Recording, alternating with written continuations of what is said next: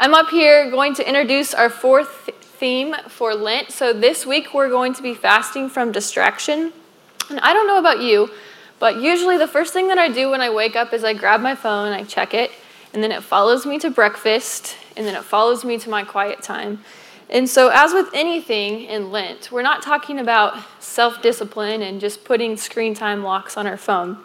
It's about choosing to set aside things that take away our intimacy, take us away from the Lord. So whatever that is for you, whether that be social media, video games, Netflix, we're asking that you fast from that this week. We're asking that rather than indulge in those things, that you would pursue intimacy with the Lord. And I know that this week is going to be a hard one for many of you, probably especially millennials and younger generations. So I'm going to pray for us. I'm going to pray Psalm 63 over us this morning, and then Randy will get up to teach. Oh God, you are my God. Earnestly I seek you. My soul thirsts for you. My flesh faints for you, as in dry and weary land where there is no water. So I have looked upon you in the sanctuary, beholding your power and glory, because your steadfast love is better than life. My lips will praise you, so I will bless you as long as I live. In your name I will lift up my hands. My soul will be satisfied as with fat and rich food, and my mouth will praise you with joyful lips. When I remember you upon my bed, I meditate on you in the watches of night. For you have been my help, and in the shadow of your wings I will sing for joy. My soul clings to you, your right hand upholds me. Amen.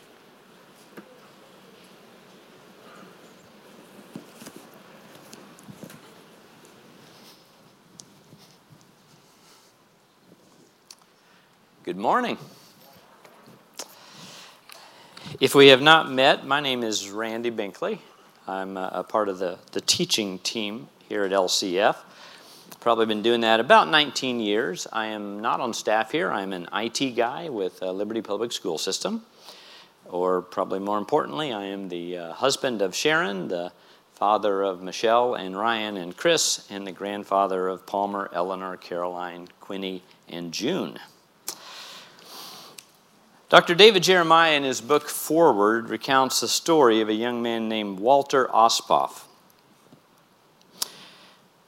Just months before America entered World War II, a young Marine from Ohio named Walter Ospoff boarded a DC-2 transport plane.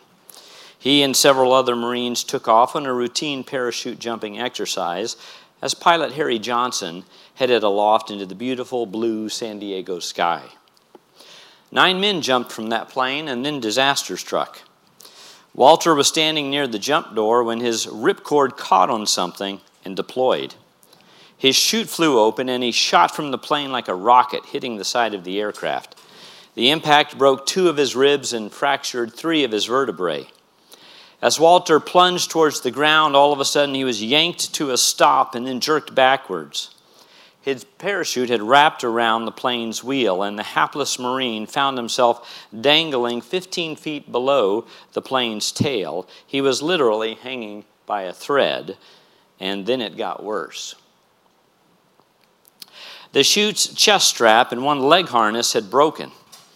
So Walter was dangling in midair, upside down, suspended by a single strap, which had now slipped down to his ankle. His weight was putting tremendous pressure on the plane, and Johnson struggled to keep from nosediving. Furthermore, Johnson had no radio contact, and the other men in the plane could not reach their buddy. So the dangling Marine, injured and terrified, kept his eyes squeezed shut against the rushing wind. Blood dripped from his helmet. He was stuck and facing certain death. Walter was in a hopeless situation. Anybody here this morning feeling like you're in a hopeless situation?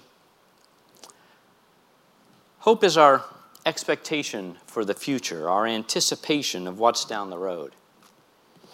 The last time I stood up here and taught was February of 2020. The Chiefs had just won the Super Bowl. The economy was strong and robust. Unemployment was at record lows. And then came March.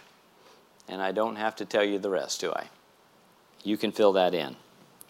This year has probably left many people feeling a little like our Marine Walter, hanging on by a thread and concluding maybe there is no hope for a good outcome here. I want to pose the question this morning, where do you go when you have lost hope? I mean, you want to have it, you just can't find out how to get it. Your mind frantically races through 1,000 different scenarios and possibilities, but not a one of them seems even remotely close to a good outcome. For many people this last year, things like worry, anxiety, and fear have been constant companions. There is no doubt we have lived through a year of uncertain times, where the fear of loss or failure or financial collapse or disease or even death seems to follow us daily. And these fears can be crippling, and they can keep us from living the life that God has called us to live. So the question of the day, where do you look for hope when you're surrounded by darkness, when things look hopeless? In Luke 5:17 through 26, we're going to look this morning at a story of a man who began this story without any hope, but a man who ended this story filled with hope, excited about his future, and blessed beyond his wildest imagination. And I think God recorded these words not just to inform us about something that happened 2,000 years ago, but also to teach us something about how we live with hope today. So let's take a look at this morning, and as we look at this, let's remember these are not my words, these are not your words, these are not another person's words. These are the words of God. So out of respect for that, I'm going to ask you to stand as we listen to the words of God. Luke 5:17. One day he was teaching, and there were some Pharisees and teachers of the law sitting there who had come from every village in Galilee and Judea and from Jerusalem. And the power of the Lord was present for him to perform healing. And some men were carrying a man on a stretcher who was paralyzed. And they were trying to bring him in and set him down in front of him.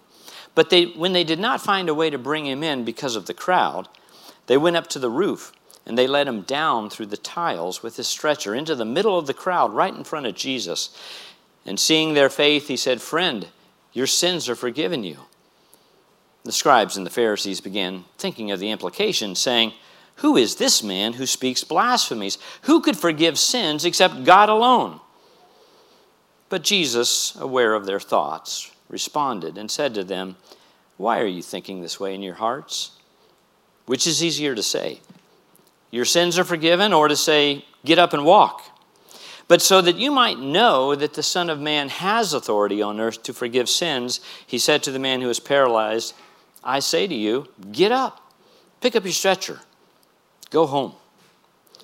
And immediately he got up before them. He picked up what he had been lying on, and he went home glorifying God. And they were all struck with astonishment, and they began glorifying God, and they were filled with fear, saying, "We have seen remarkable things today." You may be seated. I think there's a couple things we can learn from this passage. The first one is, you find hope when you take your need to Jesus. You find hope when you take your need to Jesus. This man had a need for physical healing. He was paralyzed. He was unable to walk. And he decided that he needed to take his need to Jesus. Now, he didn't have to do that. He could have taken his need other places. He could have taken his need to the local doctors, to the best medical schools of the land. They could have run tests. They could have had appointments. But the best doctors of the day didn't have the ability to make his legs work. He could have taken his needs to the wisest and the wealthiest people of the day. But the wisest and the wealthiest people of his day couldn't make his legs work. He could have concluded, "I have no hope. This will never change." He could have given in to despair and depression and discouragement and done nothing. But he didn't. He decided to take his need to Jesus. Can I ask you, where do you turn when that need jumps into the path of your life? When you're in that place where it looks hopeless. Many people, when they start to look for hope in a hopeless situation, start by turning to themselves. If it's going to be, it's up to me. I got to figure this out. I got to make it work. I got to come up with something. I better do something. I better think of something. And so they look to themselves. Sometimes people look for hope in others, the latest self-help guru, the latest fad, the latest book, the popular YouTube celebrity, the podcast guy. Sometimes people look for hope in their careers. They go, this is a mess and I don't know the way out, but maybe if I just really throw myself into my job and my work, and maybe if things are going good there, life will make sense and we'll figure out a way through this. Some people turn for hope to their bank accounts, their savings and their investments, and they think, well, I don't know what to do, but maybe if I can just get enough numbers, if I can get enough zeros in these accounts, then surely I'll have hope and this will work out. Some turn for hope to the government. You know, we elected leaders and they're supposed to lead, so they'll put their heads together. Surely they'll pass some laws, they'll come up with some programs that'll make my life better, that'll give us some hope. Some put their hope in the government. Others look for hope to the experts. Have you noticed the experts have been talking a lot this year? You know, they're always quoted. Experts say. So they think surely there's smart people in universities or scientists out there somewhere who are going to come up with some new discovery that's going to give me hope in my life, that's going to solve these problems. Where do you turn first when you have a need, when you need hope? You know, when we put our hope in something other than God, there's actually a word in the Bible that describes that. Do you know what that word is? It's idolatry. Idolatry. Idolatry is when we're putting our hope in something other than God. So let me go ahead and just give you the real quick and skinny on idolatry. The thing about idolatry is it will fail you and disappoint you every time. Idols have a really slick sales pitch. They promise you the world, but at the end of the day, their deliverable is always the same two things: disappointment and regret. Idols have a 100% failure rate. In contrast to that, you have Jesus. Jesus, who had the audacity to stand before his followers and the world and to proclaim in John 14:6, I am the way, I am the truth, I am the life, and no one comes to the Father except through me. Jesus said the reason you can find hope in me is that I am the source of truth. You know, hope is not a magical quality in and of itself. Hope is only as good as the source of your hope. Hope connected to the right source is life-changing. Hope connected to the wrong source is life-crushing. The reason you can and should put your hope in Jesus is because he is the source of truth. A wise man once told me that everyone in this world answers the question, where do you find truth, in one of three ways. One place people look for truth is in self. This is the big I. They try to find eternal truth by staring at the guy in the bathroom mirror. Truth will be what I think it is. Wrong will be what I decide it is. Nothing outside of me can tell me what is right or wrong. I get to make this up as I go, depending on what I feel like at any given moment. Their source of truth is self. Others look for truth in society. This is not the big I, this is the big us. They say, well, I might not be the source of truth, but surely if we get a majority of the people together, that would be the source of truth. So the social norms, the laws of the land, the court decisions will guide us to truth. People in this category find truth in consensus, in the majority opinion, in what most of the people around me are doing. A third place you can look for truth is sovereign Lord. And if you're a Christian, you know that true truth is found here. You hear the words of Jesus in John 14:6 when he says, I am the truth, and you respond by saying, yes, you are. So as a Christian, your answer to the question, where is truth found? You answer that by saying it's found in my sovereign Lord. And he has written down his words. We have the very word of God, the Bible, so there's really no reason to miss it. He's given it to us. And when you understand this principle, it really explains why people have so many different worldviews on issues today. Have you noticed it seems like today if you got 1,000 people in the room and ask them for their opinion on something, you'd end up with 1,000 different answers? Very fragmented today. But if you understand that people find truth or search for truth in one of these three areas, really helps you understand some of the discussions and conversations. Where you find truth makes a big difference. Allow me to illustrate with an area. So I'll pick one that's kind of a hot topic these days. Let me illustrate with the area of human sexuality. If my source is Sovereign Lord, if that is my source of truth, then from God's Word I see that human sexuality is a good gift from God, that it expresses itself in a loving relationship between a man and a woman in the context of marriage. That's what it is. That's how it works. How do I know that? Because God's Word says so, and it's true. But what if I answer that question and my source of truth is self? Well, then it's going to look different. If that's my source of truth, then I will probably conclude that human sexuality is just a source of selfish pleasure. And I will do whatever I want, whenever I want, regardless of how that hurts or impacts others, because it's all about me. And I will become a narcissist and a hedonist, and I will deny myself nothing while lying to myself and telling myself that this kind of behavior will have no negative consequences in my life.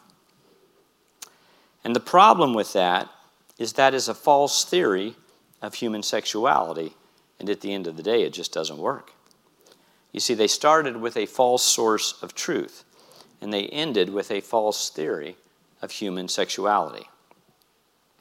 Well, what if my source of truth is society? What if that's where I'm looking for truth?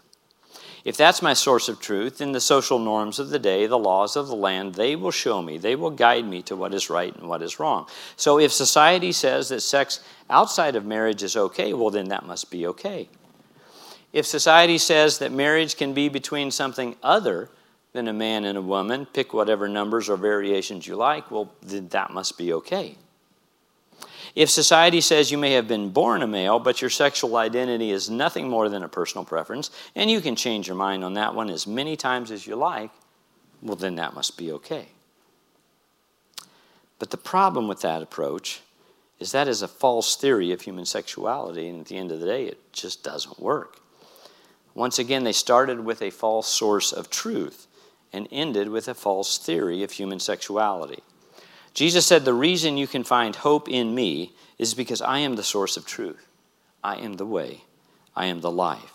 And the reason you can and should put your hope in Jesus is because he is the source of truth.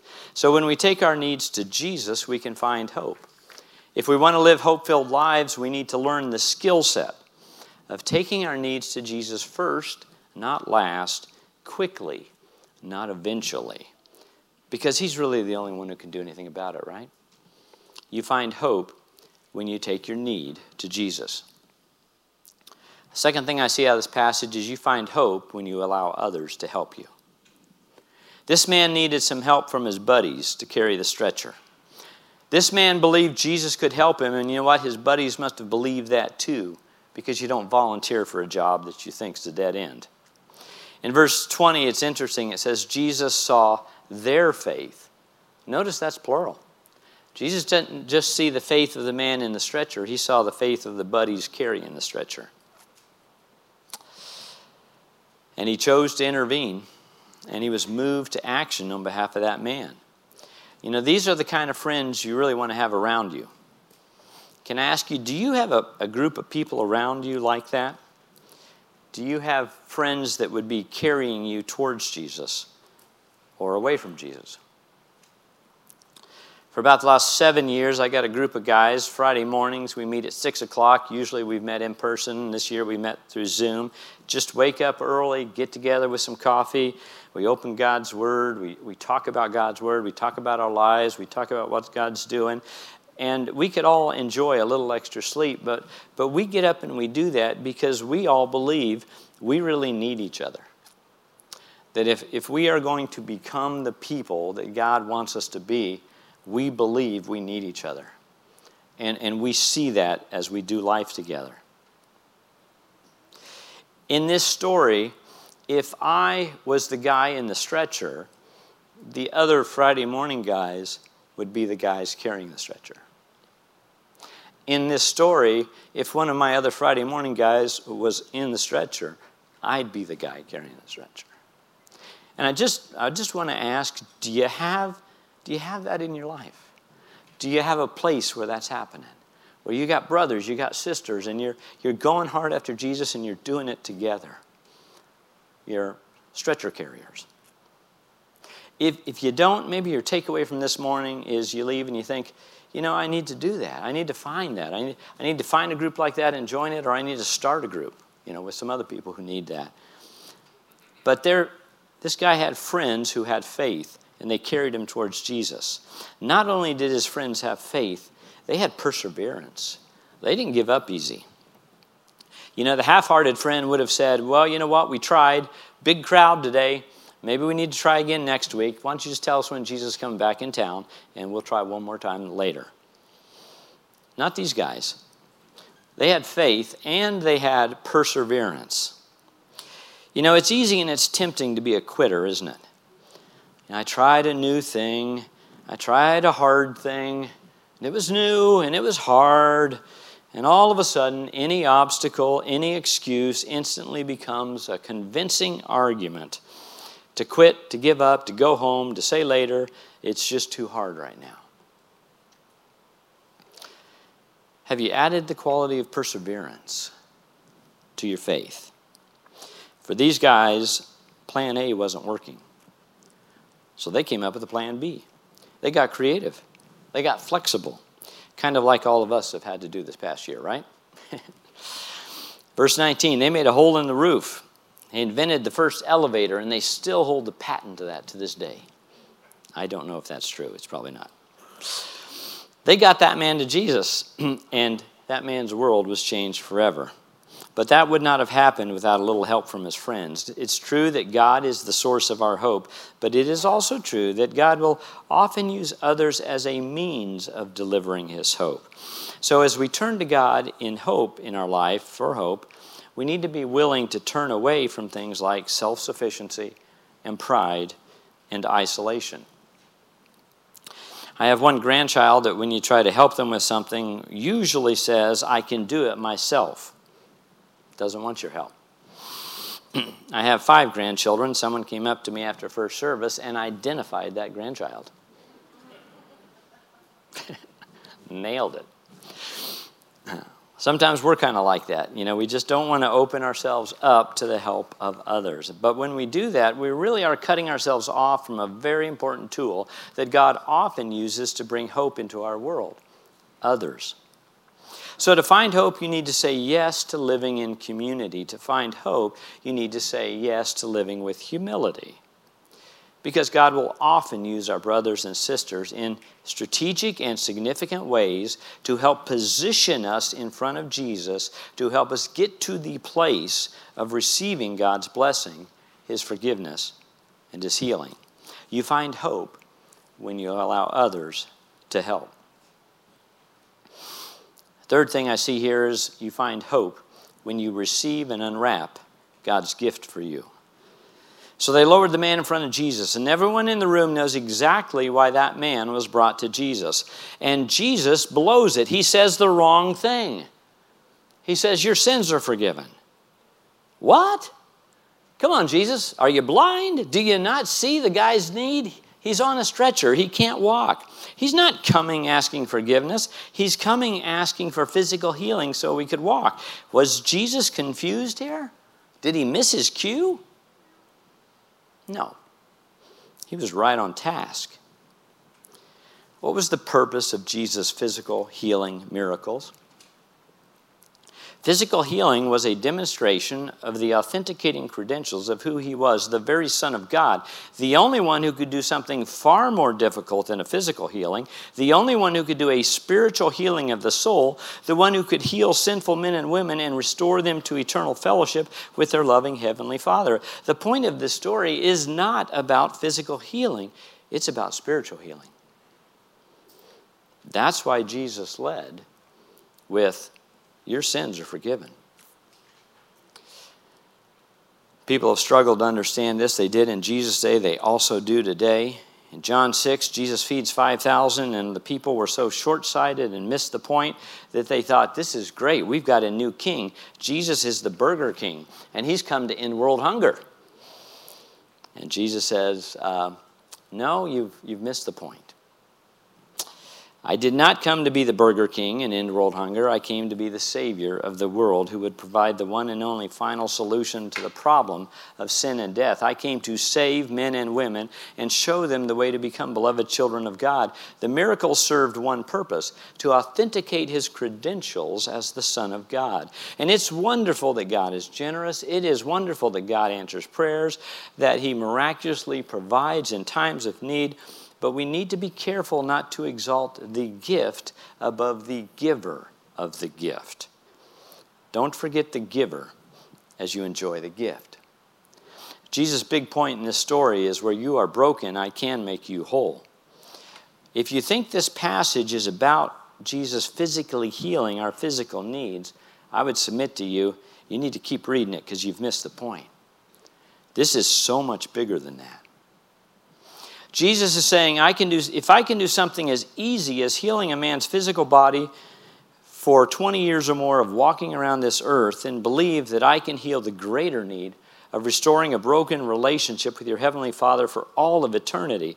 They brought faith, and Jesus said, I see that, and I will heal, and I will forgive. Welcome to the family of God. This man came asking for the ability to walk, but Jesus gave him so much more than that. So much more. Jesus said, I will give you that temporary healing that you're asking for.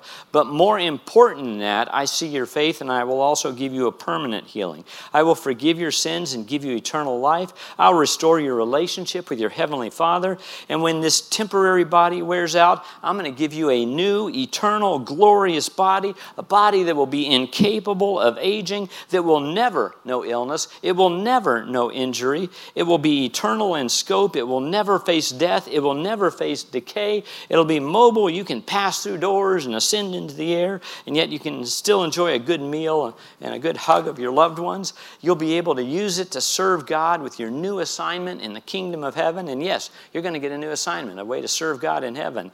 And it's okay, he says, to look forward to that. It's okay to anticipate heaven. It's okay to anticipate your eternal body. But these are our temporary bodies, and we are thankful for them, aren't we? But these are temporaries. And if the Lord doesn't return before then, one day all of these bodies will end with illness or disease or injury, and these temporary bodies will see their last day. But for the child of God, that's not your last day. Actually, that's your first day. That's your first day in the presence of Jesus himself, standing in your new, glorious, eternal body, worshiping with all your brothers and sisters in Christ before the throne of God, getting a tour of your new heavenly home built by a master carpenter. This man came to Jesus asking for the ability to walk, but he got so much more than that. So much more. You find hope when you receive and unwrap God's gift for you. Fourth, you find hope. When you find hope, it changes you. When you find God's hope, it changes you. Verse 25 says he picked up his mat and he went home glorifying God. Verse 26, the people around him were going, this is astonishing, and they were glorifying God. This is remarkable. God's hope radically changes us, both in the situations where God chooses to alter the circumstances and in the situations where God chooses to alter us in the midst of unchanged circumstances. In both of those scenarios, God is sovereign, God is good, and God is at work. Putting your hope in God results in a positive attitude about your life. You can be positive about God's love for you. You don't have to wake up every day wondering if God loves you. You understand the cross, and when you understand the cross, the answer to the question, does God love you? Yeah, that is definitively answered. We don't need to question that anymore. The answer is a great big yes, and you can live that way. You can be positive about God's plan for your life. There's a reason you're here. There's an important role you have to play in the kingdom of God. You can speak positively to yourself. Did you know that God knows all of the junk in your life, and he just says, I'm going to forgive that. I'm going to love you anyway. And if he can do that, you can do that too. And not only for yourself can you speak positively, you can speak positively to others because God knows all the junk in their life. And he says, I can forgive that, and I'm going to love them. And if he can do that, we can do that too. We can be positive even in times of crisis because we know that these trials they're temporary, they're short term, but my eternal abundant life is forever. Being filled with God's hope does a radical reset of our entire lives' perspective. And it even shows up on your face. I don't know how you can be a Christian and walk around, kind of prune-faced. I don't get that. Because when the living hope is in your heart, friends, that's got to overflow. That's got to bubble out. You can't contain that stuff. It should change how we view life. We can be positive about life because of the living hope that lives in our hearts. And that will glorify God. You'll be like our formerly paralytic friend. You're going to be walking down the street. You're going to be carrying your sleeping bag. You're going to be grinning from ear to ear, talking to everyone that you meet, saying, can I tell you the amazing things that Jesus Christ has done for me? I just got to tell you this. This is unbelievable. You won't believe it, what God has done. When you find God's hope, it changes you. Well, I didn't finish the story of Walter, did I? Let's pick that up. So we pick up with Walter. He's hanging by his ankle behind an airplane, pulled behind a plane by the cords of his parachute, which were entangled in the plane's wheels. The pilot, Harold Johnson, was running out of fuel, but he knew an emergency landing would kill Walter. Johnson descended to about 300 feet above the ground and started circling the airbase. Most of the people who saw the plane just thought it was towing some piece of equipment. But not one guy. One pilot, Lieutenant Bill Lowry, glanced up and instantly knew what was happening. Spotting a nearby Marine named John McCants, Lowry shouted, there's a man hanging on that line.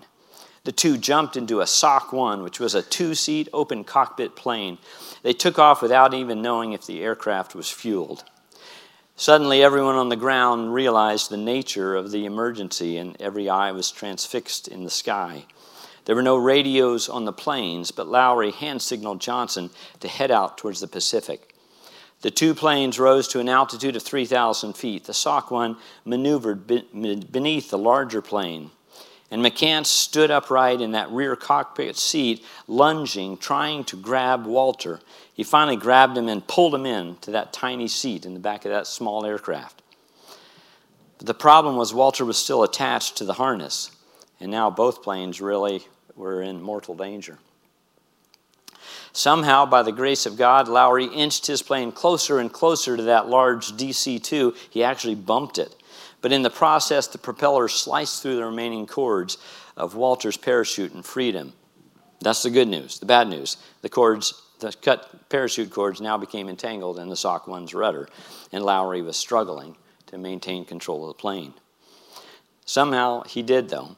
And when it landed, a roaring shout came from the crowd. They had just witnessed what would later be called one of the most brilliant and daring rescues in naval history. And as for our hapless Marine Walter, he spent 6 months in the hospital, and as soon as he recovered, he went right back to work, jumping out of airplanes. Due to the courage and the quick thinking of some fellow Marines, Walter's hopeless situation was changed. Instead of a tragic ending, a brilliant and daring rescue was executed. And in Luke chapter 5, Jesus pulls off a pair of daring rescues. Last week it was a leper. This week it was a paralyzed man. What is the common denominator? Both men had no hope, but they found hope. So once again, where do you need to experience God's hope this morning? Jesus is still in the business of pulling off daring rescues for hopeless people. That's just who he is. That's what he does. Now, biblical hope is not wishful thinking. It's not lucky chance. It's not ungrounded optimism. It's a rock-solid belief in the character of God. That's not to say that we're guaranteed rose bushes without thorns or a life free from tragedy or disaster, but because we know that God is all-knowing and all-powerful, and He loves us and is for us, we can face our fears and we can trust the outcome of our circumstances to Him. That is the belief out of which biblical hope flows. And I'd encourage you not to leave this room this morning without hope. Of course, to find hope, you need to know Jesus. Earlier in the service, you saw some people go through the baptism. You can get online, you can read the testimonies, and all of the stories will have a common theme. It's their stories, but it's also the story of everybody in this room who is a believer in Jesus Christ, and it goes kind of like this. I was trying to do life on my own. It didn't work.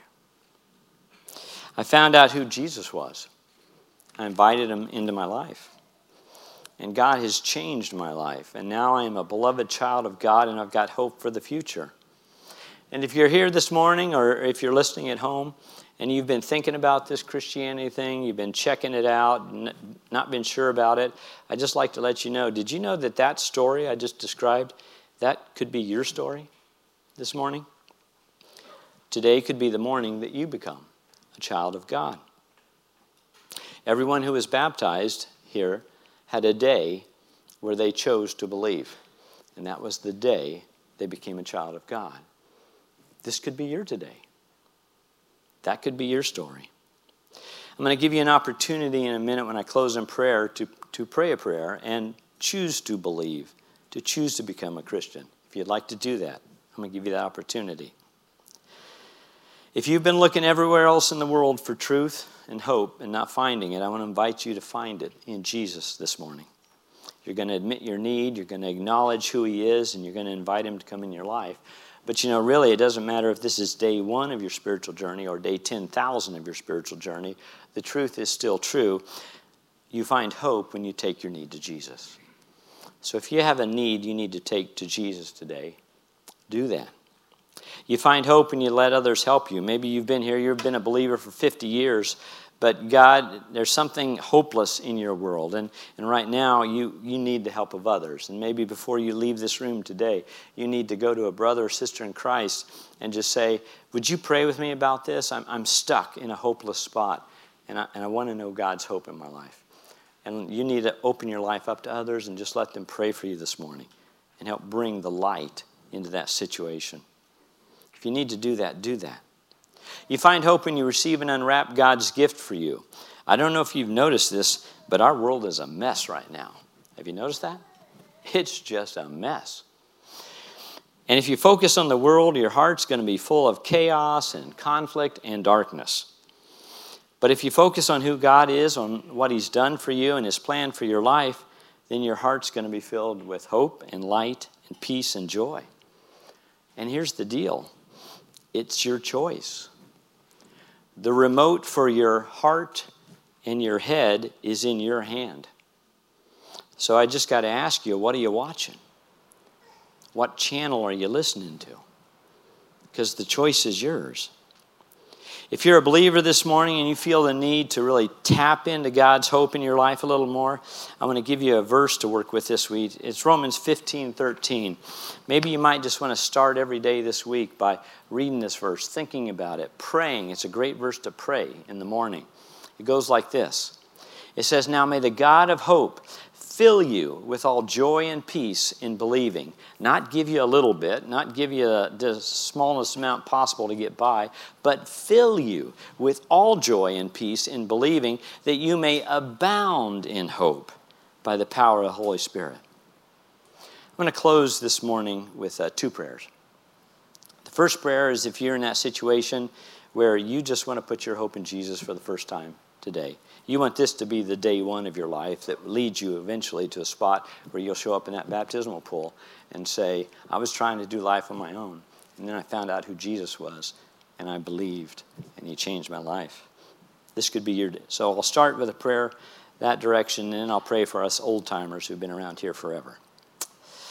If you're ready to become a Christian this morning, I invite you to just pray this prayer. I'm going to lead you in. You can pray it in your heart. You don't have to say it out loud. The Heavenly Father is listening and looking right now. He's going to hear every word you say to him. Let's pray. Lord Jesus, thank you for being the way and the truth and the life. Thank you for being the very Son of God who died on the cross to pay the penalty for my sins. Lord, I acknowledge and I confess my sin to you this morning. And I invite you, come into my life. I invite you to be my Lord and Savior. Lord, thank you for forgiving me. Thank you for loving me. Thank you for making me a part of your family this morning. And Father, we pray for those of us who are the part of the family of God here at LCF. We've been around a while. We ask you'd forgive us for the times that we've tried to find hope in things other than you.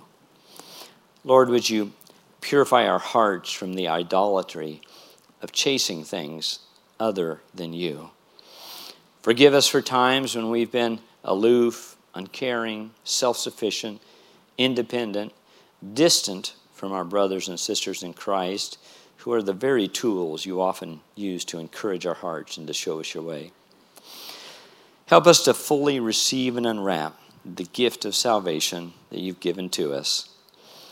Lord, you are the God of all hope, and we ask this morning that you would fill us with all joy and peace in believing that today we would abound in hope by the power of the Holy Spirit. We ask this in Jesus' name. Amen. Before I sit down, let me just say one thing. If by chance you prayed that first prayer and you asked Christ into your heart today, I want to give you one more verse. It's Romans 10:9. It says, if we believe in our heart and we declare with our mouth that Jesus is Lord, we're saved. So you have believed in your heart if you prayed that prayer. That means this is day one of your spiritual journey. But the verse says don't stop there. Now declare with your mouth that Jesus is Lord. So if you prayed that prayer, I'm going to encourage you and invite you before you leave this room, tell someone, declare with your mouth what Jesus has done. Tell a staff member, tell me, tell anyone you know who's a Christian. Just say, I prayed that. I became a Christian today. That's doing what it says here. It's declaring with your mouth that Jesus is Lord.